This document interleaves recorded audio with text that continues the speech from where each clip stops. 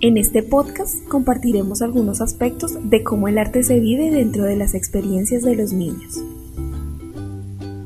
Está intrínseco en diferentes aspectos como la disposición estética y pedagógica de los materiales, la organización de los espacios y de los ambientes, la documentación y las provocaciones que se disponen para que los niños fortalezcan sus habilidades del pensamiento.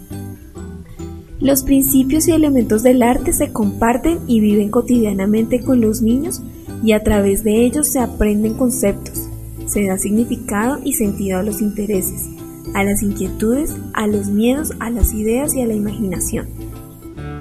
Los procesos que se dan en la construcción y creación desde el arte y sus elementos son coherentes y pertinentes en el desarrollo y potenciamiento de las experiencias y el pensamiento de los niños. Dentro de los procesos naturales que provee el arte, los niños logran construir experiencias de vida, descubriendo sus intereses, sus formas de aprender, su manera particular de conocer y relacionarse con el mundo.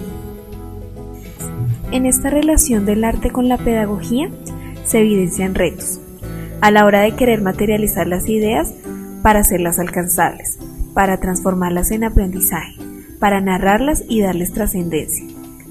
De este modo, el pensamiento de los niños se hace forma, se hace línea, se hace color, se hace palabra, se hace movimiento, se hace gesto, se hace vida y se hace relaciones. Para que el arte sea un potenciador y pueda formar parte de la estructura de las experiencias significativas que aportan herramientas a la vida de los niños, se debe tener en cuenta aspectos como los materiales, de acuerdo a su uso, a su clasificación, a su significado y a su contexto. Además, debe prestarse especial atención a los espacios o ambientes donde los niños permanecen, para que estos lugares se conviertan en otros maestros, que ofrezcan a los niños miles de posibilidades en términos de exploración y resolución de intereses. Por ejemplo, un día la maestra dispone diversidad de tapas de refresco en un rincón de arte. Los niños y la maestra encuentran la posibilidad de explorar y aprender a través del uso de materiales y se reúnen para clasificarlas por color.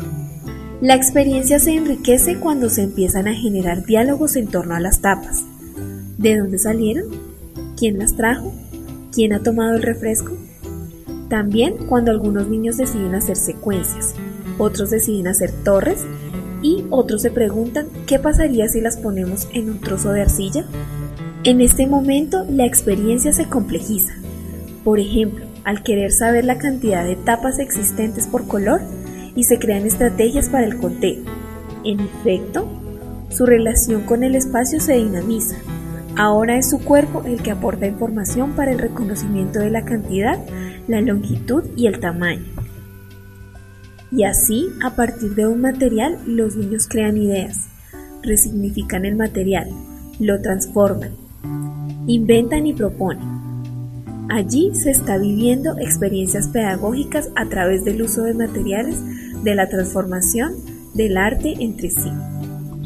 Finalmente, vale la pena señalar que varios elementos y principios del arte son abordados en el aprendizaje de los niños de manera sencilla y cotidiana. A través de ellos, los objetivos de desarrollo de los niños se van afirmando y los procesos creativos se potencian de manera natural a través del interés profundo en todas las experiencias que surgen y que permiten la construcción colectiva del conocimiento.